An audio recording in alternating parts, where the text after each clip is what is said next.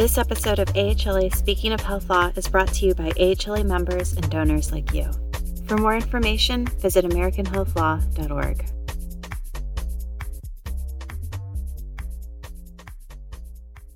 Hello, I'm Tynan Kugler with PYA, and I am here with several colleagues to talk about a topic near and dear to our hearts, how current challenges will change the business of healthcare.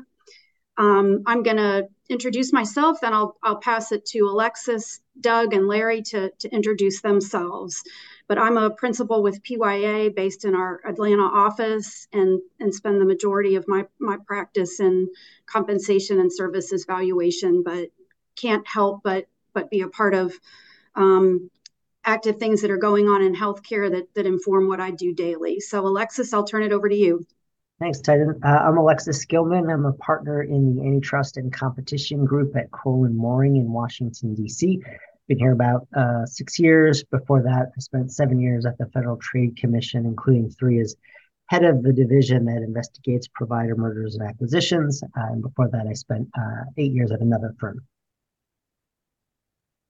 Hello, everyone. This is Doug Anning from Polsinelli. I am in our healthcare mergers and acquisitions group. And all of my work is with hospitals and health systems and all the myriad different types of transactions they're involved in, from hospital mergers and acquisitions to joint ventures and ancillary deals and down to physician practice acquisitions. I guess I'm last. Larry Vernalia here, Foley and Lardner's Boston office. I'm a healthcare generalist. I've been at this for about 30 years. A number of my clients are hospitals and health systems, just like my colleagues here, and I'm really looking forward to our chat this morning. Yeah, so what I like about this is we've got, so many different perspectives represented, which was, ultimately the goal. And for those who may be listening, this was a presentation we actually gave at the AHLA annual meeting 2023 during one of the lunch sessions, and got some great feedback and some good conversation there. So I'm just going to start it out at a really high level with just some statistics, through sort of the first half of 2023. And I certainly welcome any input on whether you all are seeing anything different. But I know PwC actually publishes a mid-year deals outlook. And, one of the things that was interesting was that they said that, deal volumes from the folks that they spoke to and surveyed have remained relatively resilient despite, some of the headwinds we've had over the last 12 months or so. And even though they said that the report said that, ending mid-May 2023, health services deals were down, I think they cited by about 4% in volume. They were still at twice the levels, or nearly twice the levels, as they were from 2018 to 20. So still lots of activity, which I think, at least some of us can attest to. From a dollar standpoint, interestingly, the 2022 deal value was about $100 billion, and there were more mega deals than all other deals. Month to date, last trailing 12 months, that was dropped to about $85 billion. So still pretty significant. But that just sort of sets the stage as to why we're here today and why we're talking. And, one of the things, I know would be helpful for those listening to hear is, and Doug, I'll turn this over to you, is just to get some high level understanding of the general mechanics of deals that we're currently seeing, and sort of your perspectives on some trends and motivations for why folks are doing deals. Sure. Thanks, Tynan. So deals are strong, right? That's what you're saying. And that's what the PwC report is saying, is that overall, the deal market writ large still seems to be strong and resilient. There might be a downtick a little bit in some hospital deals, so maybe fewer hospital deals, and an uptick perhaps in lots of the ancillary deals, the JVs, the service line initiatives, things like that. But I wouldn't say that hospital deals are dead, and the mega deals may not be dead. They're just not as plentiful. I think what's driving this some is that when hospitals do present themselves or health systems present themselves for a deal or an acquisition, they often come with negative margin and some deferred capital needs. So they're less attractive in the deal market now than they used to be when capital was plentiful and cheap a couple of years ago when interest rates were lower. So I think part of what's driving market trends right now is a relative lack or scarcity of capital. That's getting caused somewhat by decreasing margins across the industry. I think all of our health system clients and hospital clients are seeing a squeeze on their margins. There's also increased financing costs that are brought about by the higher interest rates in the current borrowing market. And some systems are coming close to tapping out their debt capacities. So, and there's increased regulatory oversight, which Alexis and Larry will talk about too. And so all that's driving, I think, a movement in the market away from what traditionally were the more expensive types of transactions, say buying a hospital, because those have high purchase price costs associated with them or high capital investment demands associated with them, and a movement in the market towards maybe some more cost-efficient transaction options like ancillary deals, service lines, and JVs. So I wouldn't say that hospital deals are dead and ancillary deals are thriving. I'd say they're really smaller adjustments and movements in the market. And some of what I'm seeing now, which I know Alexis will respond to from an antitrust perspective, is what I see as defensive deals rather than offensive deals. So when cash was readily available and it came cheap, health systems would do deals. Now they're being more discriminating in the deals that they choose. And sometimes what they're choosing to do is be defensive rather than offensive.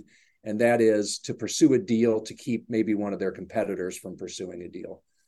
So those are just some of the drivers that I'm seeing in the market right now that are causing our clients either to make a buy decision or not make a buy decision. And I think that's interestingly, more and more so, even since we were together earlier in the summer. I think that's one of the things you talk about, the service line network agreements. I mean, those seem to be the areas where there's been a little bit of an uptick for us. The other thing is, you mentioned opportunities. I think one of the other things too is supply and demand. There are lots of people who are potentially looking for those dance partners, but dance partners are going to be fewer and fewer, harder to come by as deals slow down or transform. So there are fewer and fewer opportunities, and so the value proposition has to be there, and the cultural aspect has to be there. The one other thing I'll share from the PYA side, and what I know several of my colleagues are dealing with, are that the academics also seem to be a little bit more active for us than they have been historically, and that's presenting some interesting challenges because some of them are doing it for the first time and are having to wrestle with things like open medical staffs, and seem to be a popular landing spot in a variety of different types of affiliations for community hospitals. So to add on to what Doug shared, Larry, Alexis, love to hear any additional insights that you all have. I'll be happy to kick it off, Tynan, and Doug and Tynan. That was a really good intro, and I'll associate myself with all of those comments. I think you're spot on, and obviously there's material differences between the sort of the private equity market for ancillaries or other sort of healthcare adjacent transactions, as opposed to the core strategic transactions between hospitals and physician organizations, which many of us spend a lot of time on. And I'll comment on them just briefly as we kick this off.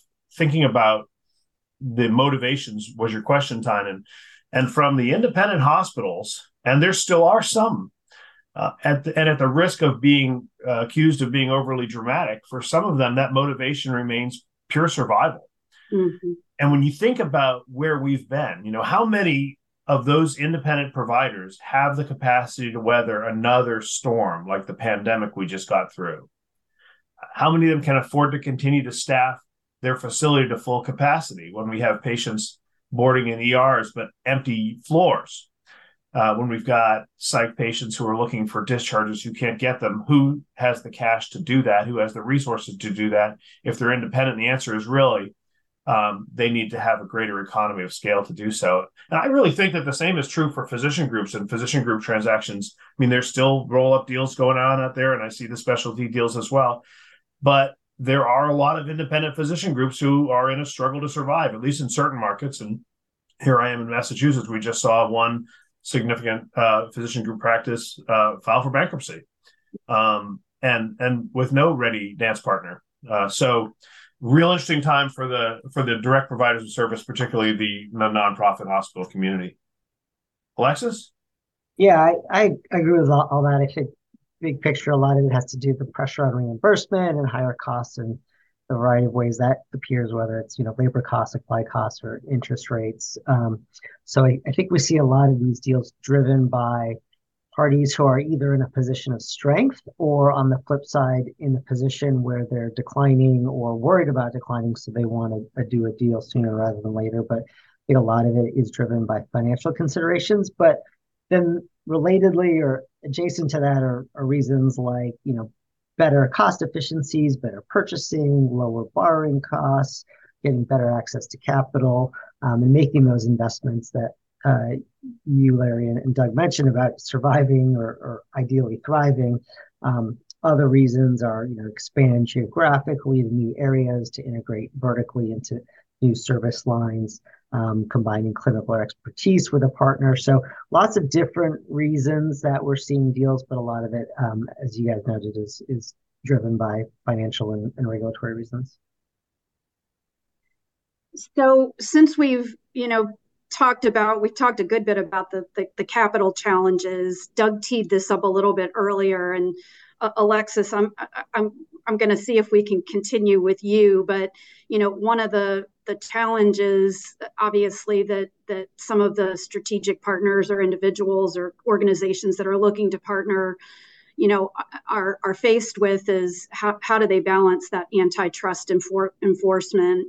How do they navigate through that? And then I know one of the things we've also talked about is not just at a federal level, but how are some of these state healthcare transaction laws impacting these deals? So, Alexis, I'm going to turn it back to you to, given your FTC experience, and to give us sort of a lay of the land of what we're seeing or not seeing from the FTC and others as it relates to folks that are trying to get some deals done.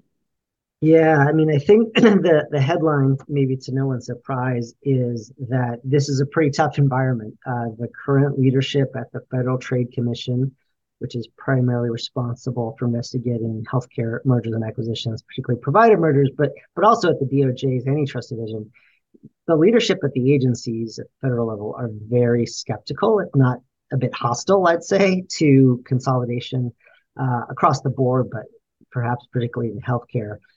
So we're seeing very high levels of enforcement activity, very aggressive enforcement.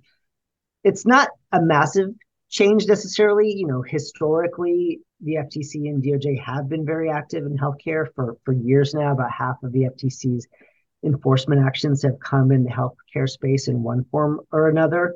I think that's still roughly true now. But I think the process has become a bit more intense and cumbersome getting through the merger review process at the agencies in the last administration. So what does that mean as a practical matter? Well, we're seeing the agencies take a deeper and broader look at various issues while they're investigating a merger. So, for example, they're taking a much greater focus on vertical issues and mergers. They're taking a renewed interest, or perhaps a novel interest, in labor market issues that can arise in transactions. They're exploring new, even novel theories of harm, like cross-market, when hospitals aren't even in the same purported geographic market. So you look at a deal like Atrium Advocate, that's a deal I think in prior administrations gets cleared in 30 days, but they spent 7 months trying to get through the FTC review process in that deal. It also means we're seeing more broad and cumbersome second requests, which are these giant subpoenas for documents and information from merging parties. The agencies have other procedural tools that they've used to slow down the process, like stop granting early termination of the Hart-Scott-Rodino waiting period. The remedy process has gotten more difficult and it comes with new requirements and new vetting thresholds we're starting to see. And I guess most recently, even since our panel at the annual meeting, both the DOJ and the FTC released draft of new merger guidelines, and we could spend a whole program on that, and I'm sure the HLA will. But those really lowered the bar for the FTC finding deals to be problematic and increased the bar, if not take away some of the defenses and arguments merging parties would have. So this applies not just in healthcare, but across the board. But we're certainly going to see it when the market share thresholds and the market concentration thresholds have been lowered in terms of leading to presumptions of competitive harm. So overall, really tough regulatory review process, although perhaps still one silver lining is we haven't seen that increased rhetoric translate into many more litigations challenging provider mergers.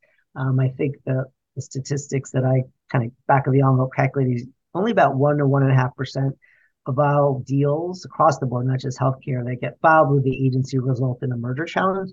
And those numbers haven't changed significantly under the current administration. So while the environment is tougher, the rhetoric is tougher, and the process is tougher in terms of actual litigation and enforcement actions, the numbers haven't really changed that much. We'll see if that changes after these new merger guidelines, but that's kind of where we stand on the federal enforcement front. And I'm really interested in your perspectives on those new guidelines as well. So I'll be keeping an eye out for that, Alexis. I guess I'll confess that living in Massachusetts, I have a perspective on the impact of the state authority over transactions. And I think it's significantly growing and is growing fast across the country. So from Massachusetts anyway, we were among the first states to move to improve access to care with a precursor to the Affordable Care Act, which is sometimes referred to as RomneyCare, which got a lot more people health insurance. And then later on, we decided we want to tackle the cost issue. So we're now about 10 years since we passed new legislation here in the Commonwealth in an attempt to staunch rising healthcare costs. And what we did was we created a new agency called the Health Policy Commission. It was really I think the first of its kind watchdog agency to monitor these costs and their cost growth. We set a target to limit spending growth, which is an arbitrary 3.6%. And think about that. We'll talk about that in a minute. We also imposed a burdensome HSR-like process to review transactions and so-called material changes to organizations, which included a lot of the kinds of affiliations that Doug was mentioning in his opening remarks, not governance-level deals at all. That additional deal scrutiny had principally targeted the larger systems in our market. You won't be surprised to hear. They went after the largest health system, which had plans to acquire 2 independent community hospitals, which really did need the support. And the theory being that it was too expensive for consumers. So our then new Attorney General and now our new governor, Maura Healey, threatened to sue. And those deals were eventually called off. Last year, they raised concerns about some plans by our largest provider to build 3 new outpatient surgery centers. And those plans ultimately got scrapped, too, as a result of the scrutiny that these new agencies bring to it. But I guess I wouldn't be doing my job as a hospital lawyer if I didn't point out that the state let cruise through the merger of the second and third largest health insurers in our market, Harvard Pilgrim and Tufts, created a new entity called Point 32. But I do want to go back to the cost question, which is really what we were hoping to get at when we passed our laws a few years ago.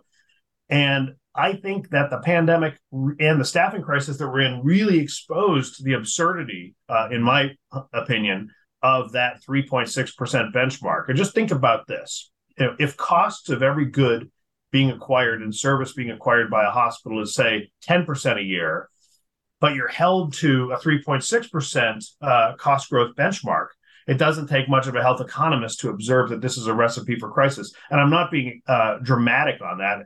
Average length of stay went up, 10% from 19 to 22. costs increased 20% in that same period of time. So those are real numbers. And despite that disparity between the arbitrary growth benchmarks and the realities of the costs, there are still cries in our Commonwealth for more teeth to our health policy commission. And so it's not just Massachusetts. There's a slew of new state laws around the country that are either pre-close notifications, like New York's new physician transaction law, 4551 of the public health law, certainly worth looking at their definition of material transactions. But California, Indiana, New Jersey, Mississippi, Virginia, Washington, Illinois, Minnesota, and we're really seeing that these new laws and oversights significantly curtailing transactions that many of us would have thought were the right thing for the market. I've gone on too long, Tynan. Let me turn it back to you. No, let me real quick weigh in on something that Larry was just talking about, if I could, Tynan, and then just to tell kind of a boots on the ground story. All this regulatory oversight that Alexis and Larry are talking about from a federal and a state perspective. I recently did a deal, actually pulled out of a deal, where we had 4 parallel regulatory oversight processes going on at the same time with the same transaction. There was the HSR, there was 3 state inquiries going on with this transaction, which really wasn't that big of a transaction. And the state regulators weren't looking at it because they thought anything was amiss or anything was they were concerned about. It's just the statutory processes that this state has, one of which was a Department of Health oversight, and then 2 from the Attorney General's office, 2 parallel tracks with the AG's office from the charity division of the AG's office, looking at just the normal hospital transaction statute, and then the antitrust division of the AG's office, and then a third parallel joint oversight by the Department of Health and the AG. So when all the dust settled, we had 4, maybe 4.5 or 5 parallel regulatory review processes going on at the same time for the same transaction with this relatively small community hospital. And the cost in both true dollars, paying consultants, paying appraisers, paying attorneys, and just, people power and document production kind of killed the deal. I mean, finally, everyone just kind of walked away from it because just the regulatory burden was overwhelming and not it wasn't the right cost benefit analysis for this small transaction. So it really is happening. There is a tremendous upswing in regulatory oversight, especially at the state level. We could all come up with our 10-figure wasted regulatory process stories, and that's not the only one. There's a lot of them. Right. You're absolutely right. Absolutely right. And part of the challenge with that is, especially when you talk about some of these cash-strapped smaller organizations, they're only going to have so many at bats with the dollars that you've talked about, Doug. And so, again, I think then it becomes a function of where are you going to place those eggs, and you're certainly not going to do it for a deal that that you think is not going to go through. So we'll talk a little bit, I think, when we talk about takeaways, but one of the things that comes to mind too is as we talk about these kinds of deals and oversight is, what should health system boards and how should boards be considering and educated and evaluating these kinds of challenges? And Doug, I know you provided some insight. This was actually a question that one of my colleagues raised as we were preparing is, how are the Dougs, the Larrys, and the Alexises advising their clients' boards as it relates to all of the issues we've been talking about. So, Doug, I'd love your perspective on that. Sure. Well, I've always said boards and management are going to do the deals they want to do, right? That's not going to change. Deals usually start at the management level, the C-suite level, among CEOs and CFOs and COOs and chief strategy officers. That's where deals usually start, and then they get to the board when the board has to make its decision on sort of a go, no go, or do we pursue this or do we not? And I think hospitals and health systems at the management and board level are still going to do deals that they think, or still try to pursue deals that they think make financial and strategic sense for their organization. But in the current climate, we're trying to advise both management teams and boards at the front end as just not to dissuade them from doing a deal, but just to sort of sound the warning bell that this is a different industry and it's a different market than it was a couple of years ago or 5 years ago. Partly the financial pressures that we already talked about, and really more the regulatory pressures that Larry and Alexis have been talking about. And so for me, it's just really kind of educating management teams and boards on the front end that this could be a long slog, to get through some of this, and to know on the front end what the time commitment's going to be. Some of these state processes can take 6 or 9 months. So you're not going to close a deal in 30 days. So educating them as to what the time commitment's going to be, the financial commitment to get through some of these regulatory oversight hurdles. And then also educating the board and management about what it is that the regulators are going to be looking at, so we don't say and do stupid things on the front end that will come back and haunt us on the back end when a regulator is looking at a memo, or a regulator is looking at board minutes, or a regulator is looking at a PowerPoint. I know Alexis deals with us all the time in the 4C and 4D document productions that he has to do for HSR. But we always, it seems like by the time the regulators are getting there and doing their part, are sort of scratching our head in frustration at what was said in a meeting or put in a PowerPoint that we're trying to do a little bit of damage control to fix when the regulator takes it out of context. Yeah, I guess I'll jump on that, Doug. That's a great lead in. I think I would double down on a couple things you said. One is the early engagement. I like to be involved early on, but specifically in this environment, to alert the board of what the environment does look like, and that they should be prepared for, more time, more cost, and more uncertainty given the current environment. Again, it's not that deals can't happen. Deals are still happening. They're still getting cleared. But there's just, you got to prepare for a greater and longer review from the agencies, which, incurs more time and cost, and there can be more uncertainty to the process.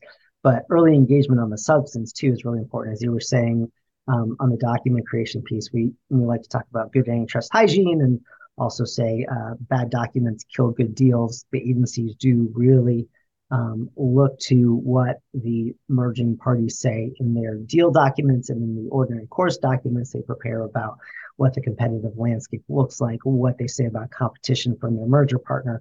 And to the extent that helps the agencies, they will certainly wave that in front of you during the investigation, and will plaster it all over their pleadings if they actually sue to challenge your case. So early engagement with the business teams on thoughtful and careful document creation, not to have any unforced errors or ambiguities or misstatements about what the true purpose and effect of the transaction will be, are really important. But that kind of early engagement with the business team and with the board is really important from my perspective too. And Larry, you want to add anything there? Well, only to second it. And some of the things that we see that are the most damaging show up long before the lawyers arrive at the scene. And they're often in sort of aspirational documents, pro formas designed by bankers or others who are trying to show that a particular transaction will pay for itself. And, the best of intentions there, that's where those things are created. They're often not created under privilege. They were designed by people who don't work for the system. They're third parties and consultants. No offense, Tynan, never seen that from you, by the way. But these are folks who are putting together documents to try to, in part, sell their client on their services. And unfortunately, that's where some of the compliance pornography shows up, for lack of a better term, whether it's antitrust compliance pornography or fraud and abuse issues, which also raise their head. And we remiss to not mention them here as well. Yeah, thank you all, and Larry, I've got big shoes to continue to fill, I guess, with that with those kudos. So thank you.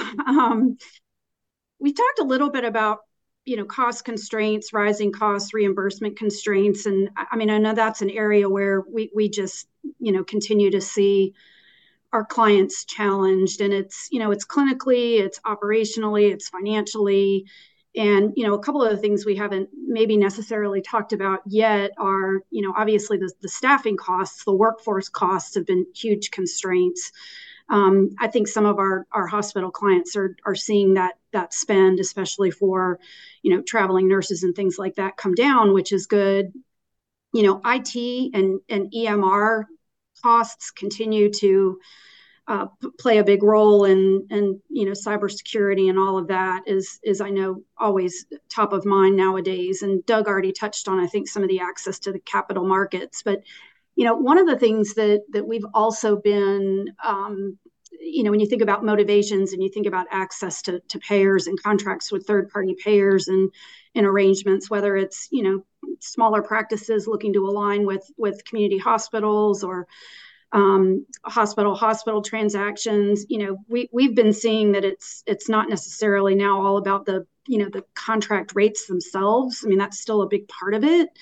From back to your sort of tell the story, is it a good does it make good business sense, Larry? But it's also the access to sort of the volume and the infrastructure to continue to, or try and at least tap into value-based care. So I'm not sure. And again, that could be a whole nother topic about value-based contracts and care. But I think hopefully, what some of the cost pressure has done is may accelerate some of the focus on that value-based care. And back to your point, Larry, about, looking at the costs and streamlining the costs. So just a little from our perspective as to what we're seeing from a cost reimbursement. But, the one thing that I'd love to challenge, the three of you on, and again, in full transparency, a question from one of my esteemed colleagues was, if these kinds of challenges continue, especially, on the cost side,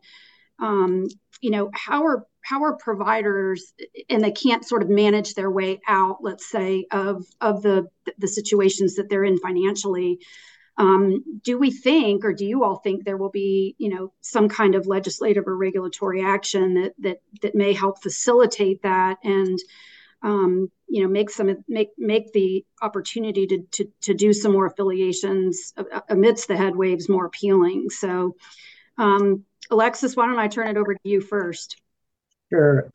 So I think when I think about federal fixes, I don't see that happening. I think I'm really skeptical of anything getting done at the federal level that's at all controversial or that big, especially with a split House and Senate.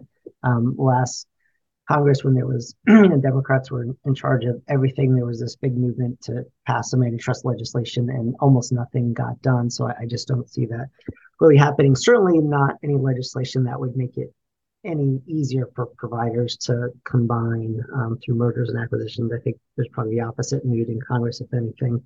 At the state level, I think it's more of a mixed bag. We've seen some states either pass or update their certificate of public advantage laws or COPA laws to provide providers a pathway to combining and not facing antitrust challenges from the FTC in court.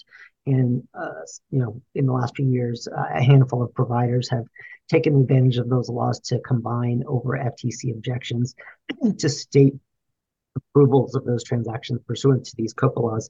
But on the other hand, you have a state like Maine that just recently repealed its COPA law and took that avenue away from providers. So I think it's a mixed bag. And as we talked about, some states are now putting up pre-merger regimes in their states or updating their substantive merger laws to focus or give the attorneys general more power to review mergers and acquisitions. So we're really seeing a mixed bag and some cross currents in state level laws that affect healthcare provider mergers. So maybe a little bit more of an opportunity at the state level, but I don't see that at the federal level.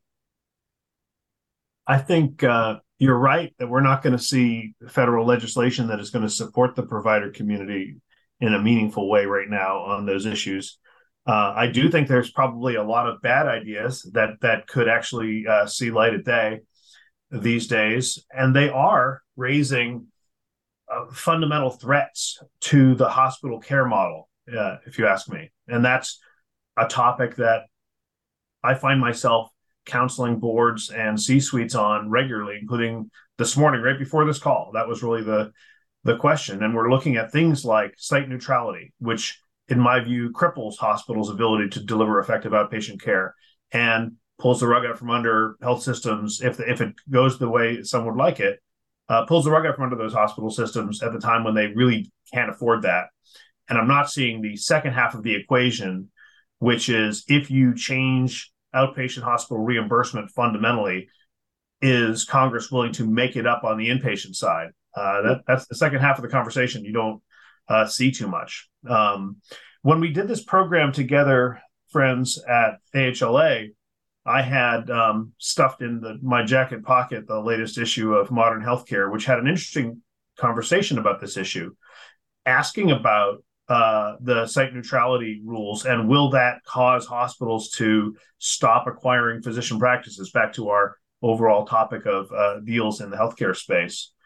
And I think that the journalist had it right at noting that site neutrality and changes to outpatient hospital reimbursement doesn't necessarily chill the need for the physician hospital transaction, because these deals aren't really what the OIG thinks they are, which is just a way to flip the switch on a medical practice and make more money for it. But if these deals need to happen for other perfectly understandable quality of care, continuity of care, provision of access, keeping doctors in the Medicaid program, all the right reasons, those deals might still happen, but just make it even harder for a hospital to survive post that. And so that's causing the question that you sort of hinted at, Tynan, about what other kind of transactions are out there and whether it's value-based care or not. I do think that there's a real good question about whether hospitals are going to be hospitals like we see them today in the future. Are they going to be something else? Are they going to be principally inpatient, surgical, high acuity locations? And therefore, will the survivors be those who can do that?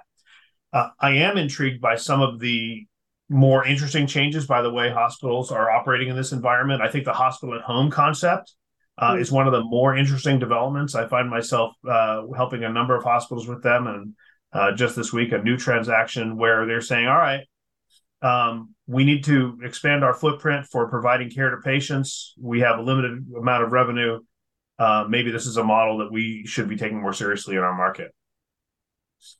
Yeah, I have very little to add to, the very astute comments that Larry and Alexis made. I don't see life getting easier, and I certainly don't see a legislative fix either at the federal level or the state level. And even if there is one or two states that maybe ease the burden a little bit, most of our health systems now are doing business in multiple different states. And, what they make up in one state, they get dinged in another. So it's just a really challenging climate out there right now between financial pressures and regulatory pressures. And I don't see it getting better. I think things always move fast in healthcare, and I'm not a good prognosticator of the future at all. But Larry, some of the things that you were mentioning seem to be perhaps where the industry might head. And, it could, there's with COVID, there was a lot of movement towards telehealth. There's a lot of movement to health at home, and the hospital at home concept is really intriguing to me. And so I think what's going to happen is something that we don't even know what it is yet. It could be some of those things, but my guess is over the next 3 to 5 to 7 years, the industry is going to start to pivot somehow to find a way out of this morass that it's in. And it's going to be innovative, new ways to deliver care that we haven't quite thought of yet. And it could be AI that's driving it. It could be technology that's driving it. It could be changes in genome sequencing and the way we're producing drugs and creating new drugs. So I think while the current climate is frustrating, I think there's so much potential, both with our ingenuity and our ability to develop, that it'll be really, I think, fascinating to see where we are 3 years from now, 5 years from now. And despite regulatory pressures, despite financial pressures, despite federal and state bodies that are trying to make it tougher. It'll be interesting to see where the ingenuity that's natural to the industry takes us. It's going to be an interesting ride, Doug. Or are we going to hang around to see it to its end? Well, I was going to say, I think you've put a date on the calendar of 3 years from now for this group to get back together and talk through some of the same things and see where we are then. Perfect. Doug, Doug, you did a great job of kind of getting us, I think, close to the end of our time together. And I know one of the things that we all felt strongly about when we presented at annual was, making sure we each kind of had a takeaway that as folks that are listening can sort of leave with and use in their practice, guide their clients, think about a little bit more. And I'd like to just sort of go around the table and get your all's sort of closing thoughts on takeaways. And just for ease of reference, I can start and then turn it over to Alexis, Doug, and Larry. And I don't think I probably gave this appropriate due diligence during our conversation, but one of the things I think has been a key takeaway for the work we've done is really thinking about what we call upstream due diligence. And it really gets more towards some of the cultural governance issues. Obviously financial and operational are important, but I mean, Doug mentioned he was, had a transaction that they've walked away from. I mean, I think we've had that experience too. And especially in areas where the potential target had more robust compliance policies, procedures, and certainly didn't want to go backwards, and that was the nail in the coffin for that deal. So I think one of the things take away for me is that the upstream due diligence for somebody that you're looking at transacting with is just as important as all of the regulatory and the sort of the operational and structural things that have to get done. So don't forget the upstream due diligence is my takeaway. Alexis, turn it over to you. Yeah, I think I probably hinted at this a little bit. I think given the current antitrust environment, parties need to prepare early and prepare for the worst, but not to give up, because even though the environment is, as tough as it ever has been, and there'll be deals where there'll be more time, cost, and uncertainty. The law hasn't changed, and we haven't seen a massive jump in the cases that the FTC has been filing. So there is still pretty good wide scope to do a lot of deals in the current environment. And while the FTC is exploring some new theories in investigations, it hasn't brought a case on some of the more novel theories. And if it does or tries to use these new draft merger guidelines in a way that really pushes the bounds, we've started to see courts reject FTC and DOJ merger challenges in cases recently. So don't give up hope, and that may sound a little self-serving as an antitrust lawyer, but there really is a wide scope to continue to do deals. But this is an environment where just we have to be more careful and thoughtful earlier on in the process, I'd say. Doug? Thanks, Alexis. We've been talking a lot about trends, and I always like to say that we drive trends. Trends don't drive us. And so my advice, my takeaway, I guess, is do the deals, keep doing deals, do the deals that make strategic and financial sense for you. Sure, it's a tough marketplace out there right now. There's financial pressures, there's regulatory pressures, but in some ways, the world is what it's always been. Do the deal that makes strategic and financial sense for you.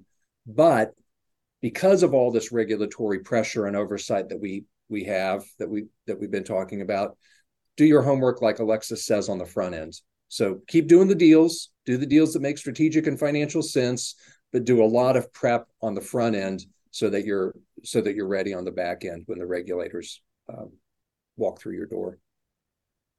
And let me add a corollary to that, Doug, because I agree with you that we're supposed to drive trends, but we're talking to a group of lawyers, and just amongst ourselves, I think we can agree that we're often a reactive bunch.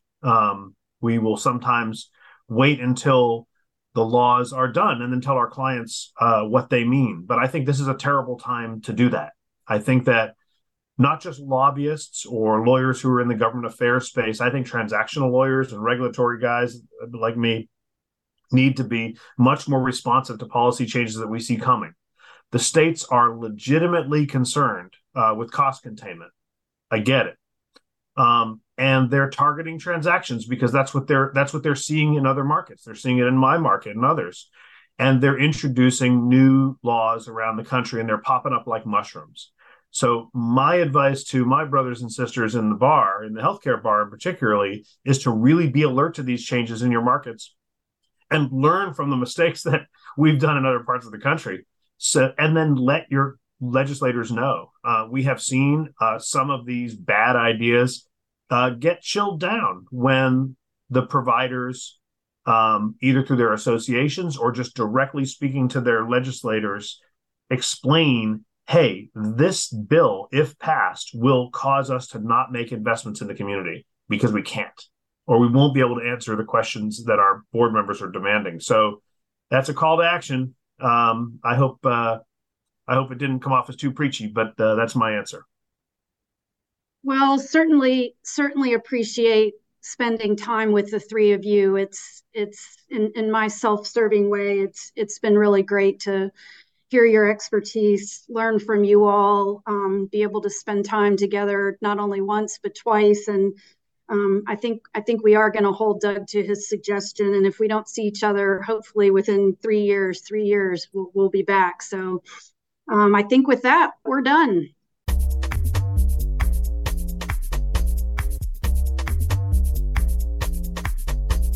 Thank you for listening. If you enjoyed this episode, be sure to subscribe to AHLA Speaking of Health Law wherever you get your podcasts. To learn more about AHLA and the educational resources available to the health law community, visit AmericanHealthLaw.org.